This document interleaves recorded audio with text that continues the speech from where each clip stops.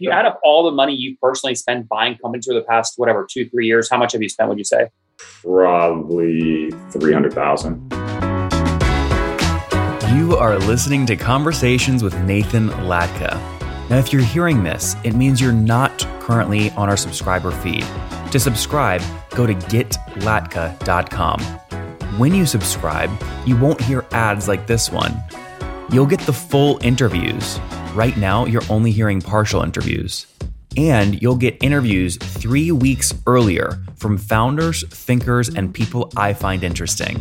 Like Eric Yuan, 18 months before he took Zoom public. We got to grow faster. Minimum is 100% over the past several years. Or bootstrap founders like Vivek of Question Pro. When I started the company, it was not cool to raise. Or Looker CEO Frank Bean before Google acquired his company for $2.6 billion. We want to see a real pervasive data culture, and then the rest flows behind that. If you'd like to subscribe, go to getlatka.com. There, you'll find a private RSS feed that you can add to your favorite podcast listening tool, along with other subscriber-only content. Now look, I never want money to be the reason you can't listen to episodes. On the checkout page, you'll see an option to request free access. I grant 100% of those requests, no questions asked. Hey folks, my guest today is Sam Thompson. He's a former Fortune 500 growth consultant turned digital entrepreneur. He currently runs a product studio that builds, grows, and sells profitable internet companies and teaches online entrepreneurs how to grow their businesses faster. Sam, you ready to take us to the top? Let's do it. All right, product studios are all the rage right now. So do you have your own internal dev team, and how many projects have you spun out? Yeah, so we actually run a little bit more of a hub-based model. I think that the moment that you try to formalize a product studio, you lose some of the leverage and flexibility that comes with it. So I run much more like contractor-based. I just utilize my network and see what's good. Projects to date, I don't know, 25. If you're including partners that we bring in, probably like 35. Mm-hmm. Can you talk about a real example? Maybe one of these on your site, like Hype Fury. How'd you work with that crew? Yeah, so Hype Fury, they came in more as a client. That's like kind of the middle ground piece. Is like in some cases it's client based, sometimes it's a much more partnership or building products that I own entirely. Examples that I can talk about. Generally, the ones that we're starting up. I just acquired a company called Leadbird. They're an omni-channel lead generation SaaS company. How do you say it? LEADBYRD? Yeah, leadbird.io. And so I was actually a client of theirs. They have a phenomenal SaaS in the background. So we just got that, brought in a team. We're up 8,000 in MRR after 6 days. That's a Leadbird? Yeah, Leadbird. Is that the only one right now where you've run that playbook on, that you own it? No. I own 100%, about 12.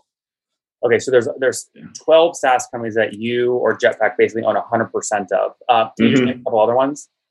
TribeBump, TribeBump.com. That one's more data as a service. Okay. And so that's essentially right now in the in the influencer space, there's a bunch of, for e-com brands, there's a bunch of platforms that love to charge $300 a month for access to this outdated database. Yep. And so we decided to kind of flip that model, make it much more accessible, only $40 a month, and do 100 influencers a week, more gating the amount that we put out and make sure that they're handpicked. Yep.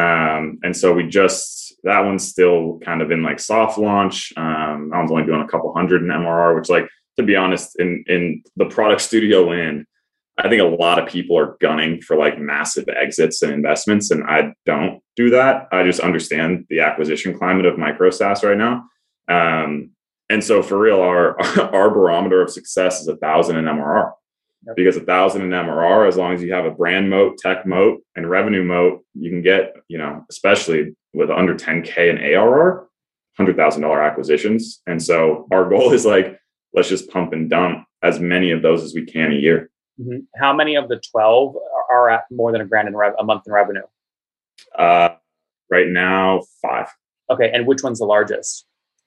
That's one I can't talk about. Thank you, legal. The largest one, we scaled from 0 to 26K in MRR in the first 42 days.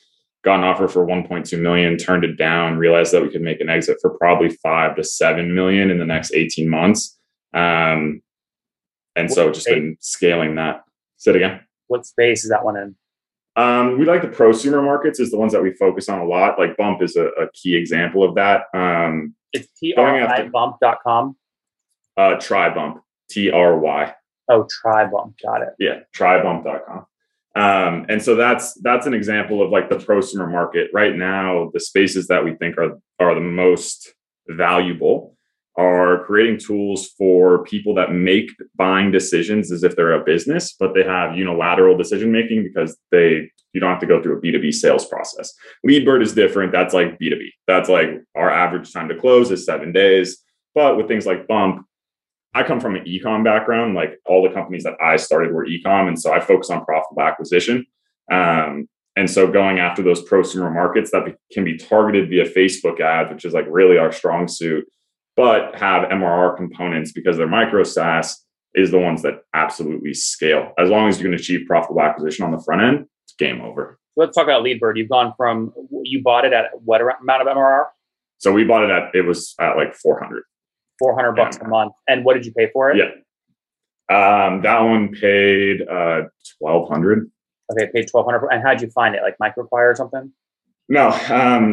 The big thing on Microacquire is it's not, well, I won't say that. I would say it's not so much in favor of the buyers, unless they have a plan to grow it and want to flip it on the back end. But the multiples right now are ridiculous in favor of the founders. Yeah. 6 to 8x ARR numbers or annualized profit. But most of the time I'm going through GitHub. Another one that I like is Code Canyon. There's a couple of platforms like that where in the micro SaaS space, it's the Pareto principle. It's 80-20. The 20% of the business is the bones, like the actual meat and potatoes of what needs to happen. Then I can have a contractor come in, whether it's redo the website, redo some of the billing stuff, whatever it needs to be able to push it out over scale. And so we just kind of buy existing code bases that I think have promise, reposition them, repackage them for a specific market, and then launch. And so most of the time I get the actual meat and potatoes of the code severely underpriced because it's normally a developer who built something with no intention of really turning it into a business. And then I can take the functionality, put all the bells and whistles on it to make it scale and be able to sell it. Remote teams are all the rage right now. In fact, many companies want to stay this way, even post-pandemic. And the reasoning's obvious. Hiring talent from anywhere in the world means you can bring on better talent. But the challenges are very real. How do you manage employees in other countries legally and easily? What about international payroll, employee benefits? What are taxes like in countries that are far away from where you're based? You need to understand all of this, including local paperwork and local compliance for all your remote employees. Now, two of the most successful remote companies, both GitLab and Zapier, have reached multi-billion-dollar valuations, and they use a special tool, a secret portal, I like to call it, at remote.com. Remote's platform is easy to use for full-time employees, contractors, and your HR team. They help you scale your international team, your remote team, at a price you can afford. Now look, when I sign up sponsors, you guys know I like to get a great deal for our listeners. Otherwise, we won't run the sponsorship. Well, Remote has delivered. Sign up today and receive a 50% discount off your first employee for the first 3 months. Check out nathanlatka.com/remote and enter promo code LATKA to get started. That's nathanlatka.com/remote and promo code LATKA. Check it out today before you miss out. So Leadbird, when did you buy that? When that closed? Early May, like 2 weeks ago.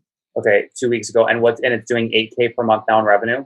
Yeah, we just did 8. We just hit 8. Well, 7.5 with one that's closing today at another 500. So walk us through how you did that. Going getting your first 10K in MRR. Yeah, so the best part about Leadbird and one of the things that I love the most about that industry specifically is that it's self-fulfilling, right? We use Leadbird to generate leads for Leadbird and sell them Leadbird, right? And so it's literally this system that just runs. And that's why we ended up buying that system. because right now with LinkedIn running into the issues that LinkedIn has with organic outreach, right? They just limited connection requests and are starting to put more and more ties down on the automation side, kind of like Instagram in late 2018. And so we got to go omni-channel. And so we didn't really build it. We bought it and then we added some stuff to it, but it's full omni-channel, email, text, all of that. And then we just go balls to walls with organic. How much have you Twitter? How much have you spent on paid ads with Leadbird so far? Paid ads, 0, because it's all organic using the platform itself. Got it. So you're using Leadbird, you're targeting a job title, whatever, then you're cold emailing those folks, and then a portion are signing up. What's the Booking job discovery cost? We kind of do anything. So we don't do it so much by niching down into the job title, which like when you're getting started in SaaS or, any B2B, that's kind of what you do. We go much more for their average order size. Like what's their LTV? Because as long as you can create a 10x ROAS on the offer, it's a no-brainer for the client to sign up. How do you know what the people you're prospecting for, what they charge for their tool? Are you generally company size is one of them. We try to stick obviously in the B2B services. So Sam, you're assuming that if a company has more employees, their average ACV of what they're selling is probably higher. Okay. And people that are active on LinkedIn, and that's like the targeting that we can do within Leadbird. Which is like the ones that are actively putting out content about specific topics are generally trying to generate leads from LinkedIn anyways. And so we just target people that are the most active on LinkedIn that match our search criterias. And then it means that specific, like when LinkedIn was like, yo, you can only send 100 a week, we were like, we got to make those 100 count. And so our search parameters got a lot more stringent because we were like, we want to make sure that the use of each invite actually matters. Connection request is what you're talking about. Yeah.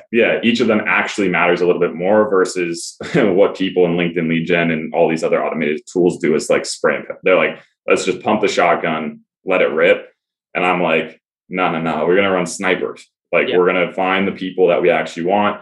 And we do other stuff too, where like when you sign up for a managed plan on Leadbird, we actually go and build you custom lead lists first. And so we actually are able to like, for everyone that signs up, we're like, yep, here's 700 qualified, verified leads with email, all of it. We got tired of LinkedIn automation tools that just were like, yep, we're going to hit up as many people as humanly possible. And like, all it does is waste everybody's time. And your churn is ridiculous on automation tools because of it, right? Like 3 to 4 months, maybe. And so we were like, let's get super specific. And I brought in a dude that runs a performance-based lead gen agency to run it.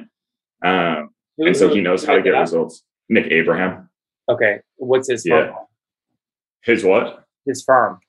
His is Elevate Leads. Elevate with 2 A's. Okay, got it. And is he full-time now at Jetpack or no, you're just contracting with him? Yeah, so we're actually going to bring him in. He's getting on the cap table for Leadbird. Interesting. So it'll be like Jetpack owns 80%, which is really huge, and then he owns like 20 or something. Yeah. Okay, got it. And he'll generate leads, paid stuff. Interesting. How many, if you add up all the money you personally spent buying companies for the past, 2-3 years, how much have you spent, would you say? In the last 2 or 3 years, probably 300,000. Okay. And how many companies have you sold? And what was like the aggregate, like add up all the sales? Sold. Yeah. Sales price total would probably be just north of 2 mil. I mean, okay, so you could argue like great return on ad spend. I mean, do you ever go raise a fund and do this at do more? Yeah, it's similar to what I said at the beginning. Is like the moment that you formalize it, I feel like it loses some of its power. I'm like, I don't want a dad, to be honest. Like I do understand the leverage from an earnings potential that raising a fund offers, and it's been brought up where people want to like back Jetpack as a venture studio. But when you put in money like that, the people that are funding it have to have a very keen understanding of how I operate and how I grow businesses. And the intention is everything. It's like, I'm not gunning for billions, right? The pre-recording, the first thing you say to me, we've never met, is, "Hey, cutie." I mean, I'm like this guy's like fucked up psychologically. I love this. Yeah, and that's fine. It's like, I run things differently, and the people that are around understand that, which is cool. The reason I'm asking this is because this brings up a bigger question about personal like asset allocation, right? Which I know it's a big word for someone like you that's like creative and interesting, but like you were thinking personally, okay, do I take this money and put it into more SaaS companies? Do I put it into like cool real estate I'm going to build with my wife? Like, do I put it into crypto? Like, how do you think about that? I think about lifestyle first more than anything else. To get into like real quick, a super personal thing. I did very, very well when I was younger. I sold my first agency at 18 for 7 figures. And at the same exact time, both my grandparents died tragically. So I was like this kid that was on top of the world financially, and I lost everything that actually mattered. And it reshaped my understanding of like what I want my life to be. And I run the math. I do a Google Sheet twice a year. Age 25, 35, 45, 55, and 65. And I literally, like line by line, write, what am I going to spend my money on? So like when I'm 55, I'm talking about like, oh, I'm going to have a daughter who's playing club volleyball, right? What's that cost? And I'm doing the research. I'm looking at it. And what I will say is for me to be happy, I love building stuff. I love creating things. I love growing businesses. I like that my effort and my expertise is validated with cash. But I just know that there's a line there. Right. Like, and to me, going after venture funding or having a dad that's like watching my every move is like, it might give me more asset leverage, which is phenomenal. But like, if my target is 30,000, and to be honest, it's only 30,000 when I'm 55, like right now to be happy, I need like 6, right? Like that's it. Yep. And so I just focus on building in that direction of like, let's build things that make me happy with people that I care about, not just like, I want a jet because I don't really want a jet. Sam, like, we're out of time, so I want to wrap up here. This is that's good. Do you share this publicly anywhere? Have you written a blog post on this or something? On what? On this lifestyle, 25, 35, 40? I talk about it all the time. I send people like the Google Sheet template that I use, but I haven't turned it into a post. Can you send it to me? Yeah, for sure. I love that. And then last question, there's people listening right now that are going to say, I want to go find a GitHub repository or Code Cannon thing doing $400 a month or 5K in AR and buy it for $1,200. You obviously don't want that competition, obviously, but I'm still going to push you anyway. If they want to do that, where would they go on GitHub? Where do they look? I search generally, like if you just search product categories, like one that I searched that I found that I actually like that all y'all can try to steal and I'll beat you to it. Is there's one that I found that's interesting. That's like you guys know Intercom, I'm assuming. There's like an Intercom code base that serves the exact same functionality. I just bought one for $400. That is, have you ever heard of Use Proof? Little pop-ups? Yeah, of course. Yeah. Yeah. Just bought that for $400. Like, and then I just have my developers look at it and say, hey, how can we make this custom? Dope. I'll put 1,000. Yeah, drive traffic. And I'm like, to me, I spent $800 a month on Use Proof anyway. So the company's immediately at 800 in MRR, which then gives me the leverage to say, okay, that's 7,200 or whatever it is, 9,600, I'm sorry, in ARR, which then I could go and sell for 100. Yep. Sam, I love this, man. If people want to learn more about you online, where can they go? Jetpack.so, Twitter, I'm Sam Thompson. Guys, maybe I've interviewed a lot of people, maybe like the poster child for understanding micro SaaS, a healthy lifestyle, bootstrapping, like all in one person. You have it here in Sam Thompson. $300,000 spent on buying over 12 companies the past 3 years, over 2 million exits, most importantly, building a life that he loves. Sam, thanks for taking us to the top. Hey, I really appreciate it.